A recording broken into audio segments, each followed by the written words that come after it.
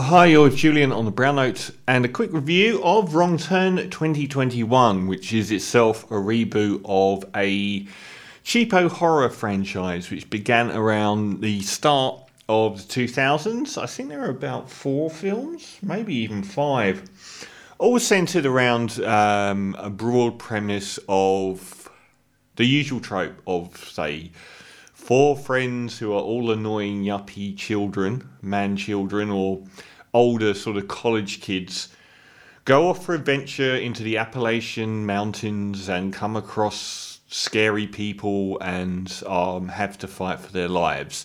That kind of movie.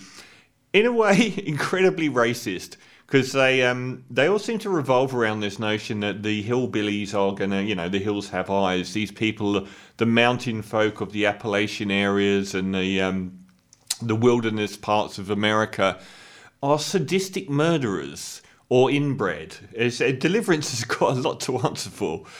But anyway, this one's a reboot, so it's a fair gap between the other films, and I think it stands as probably a reboot rather than another sequel. It's not got the nomenclature of a sequel this time around, and I don't think the director's done anything else. Mike P. Nelson. Now, this is a game of two halves, and I like my horror extremely disturbing and upsetting and taboo. And when a film gets into that area, I kind of like it more. The first half of this film doesn't belie that. It sticks so closely to that trope of 4 friends, of course. 6 friends? 6 friends, all couples, of course. One has to be a gay couple, of course.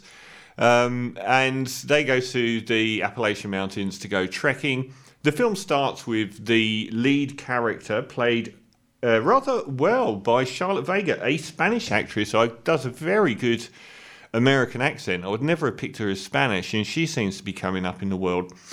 I haven't seen what else she's been in, but her dad starts the film arriving in the small town where everyone's a bit nervy, looking for his daughter who went missing 6 weeks ago. And he gets some very abrasive reactions from the locals and the police, and saying, your daughter's gone off to the Florida Keys. And then it winds backwards 6 weeks to when the kids arrive. And I think it's a deliberate ploy with most of these horrors is to make the kids as annoying as possible. This self-entitled, smug, arrogant, loud, abrasive, and they throw themselves about a bit and make no friends with the locals. The lead is Charlotte Vega is a lead with her mixed-race boyfriend, which is it's a lot of it's so heavy-handed. It's like alluded that because he's black and she's white, and because there's a gay couple, that the locals react to them in certain ways. And they're warned that if they go hiking in these mountains to stay on the path. Everything is rote. Everything is very, very rote at this stage. And of course they don't stay off the path. They head off the path to look for an old Civil War fort. And the notion is that this area was a massive bastion of the Confederacy during the American Civil War. XYZ, everyone's really, really racist. And fairly quickly they come a cropper on their way to this Civil War fort with some nice violence. And once it kicks off, it gets going. I was so sure that was going to be the rest of the movie. Them being picked off one by one by the scary mountain folk. And it was going to be a very long 2 hours, because that wouldn't have sustained it. But what happens is it switches itself up at the halfway point, and that is what elevates this film to a must-see for the aficionados of the horror genre. To not give away much, basically their reactions with the people that they think are following them aren't very quite misguided, although it doesn't seem to change much, to be honest. They become involved in that this film goes through stages, and at times it even engages in stuff like the Wicker Man. And they come across a society that lives on this mountain.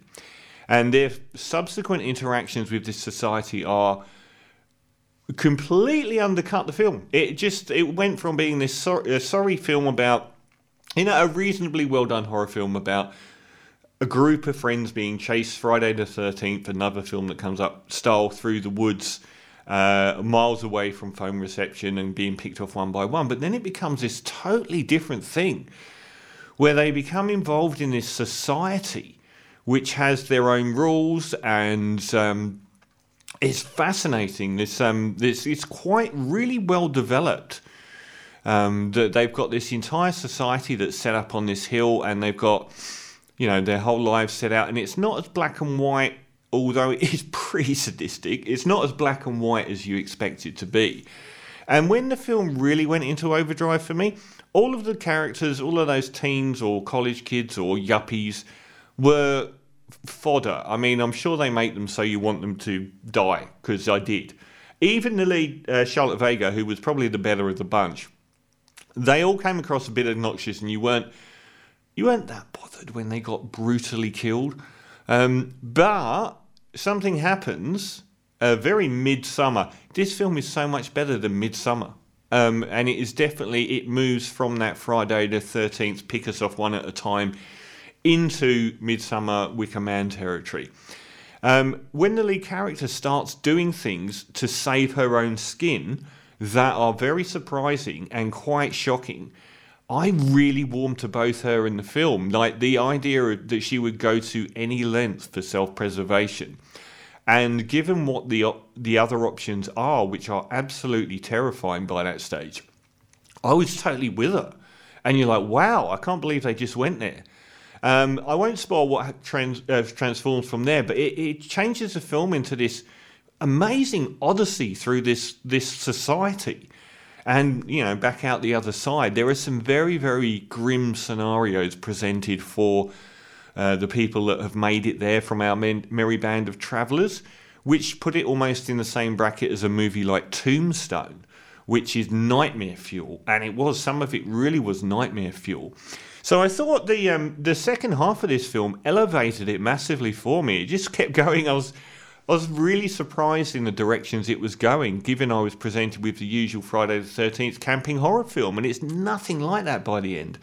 So I thought Charlotte Vega did a great job overall, not that you're seeing what's coming by the midway stage, and everything else in it was pretty good. Odd hokey stuff here and there, but I thought it earned its stripes by being quite taboo and strange and unexpected, and like I said, a much better film in a very similar way to Midsommar. So I'm going to give, if you're a fan of horror, I'm going to give Wrong Turn a 7.5 out of 10. Well worth seeing because of an incredibly insane second half. 7 out of 10 for Wrong Turn.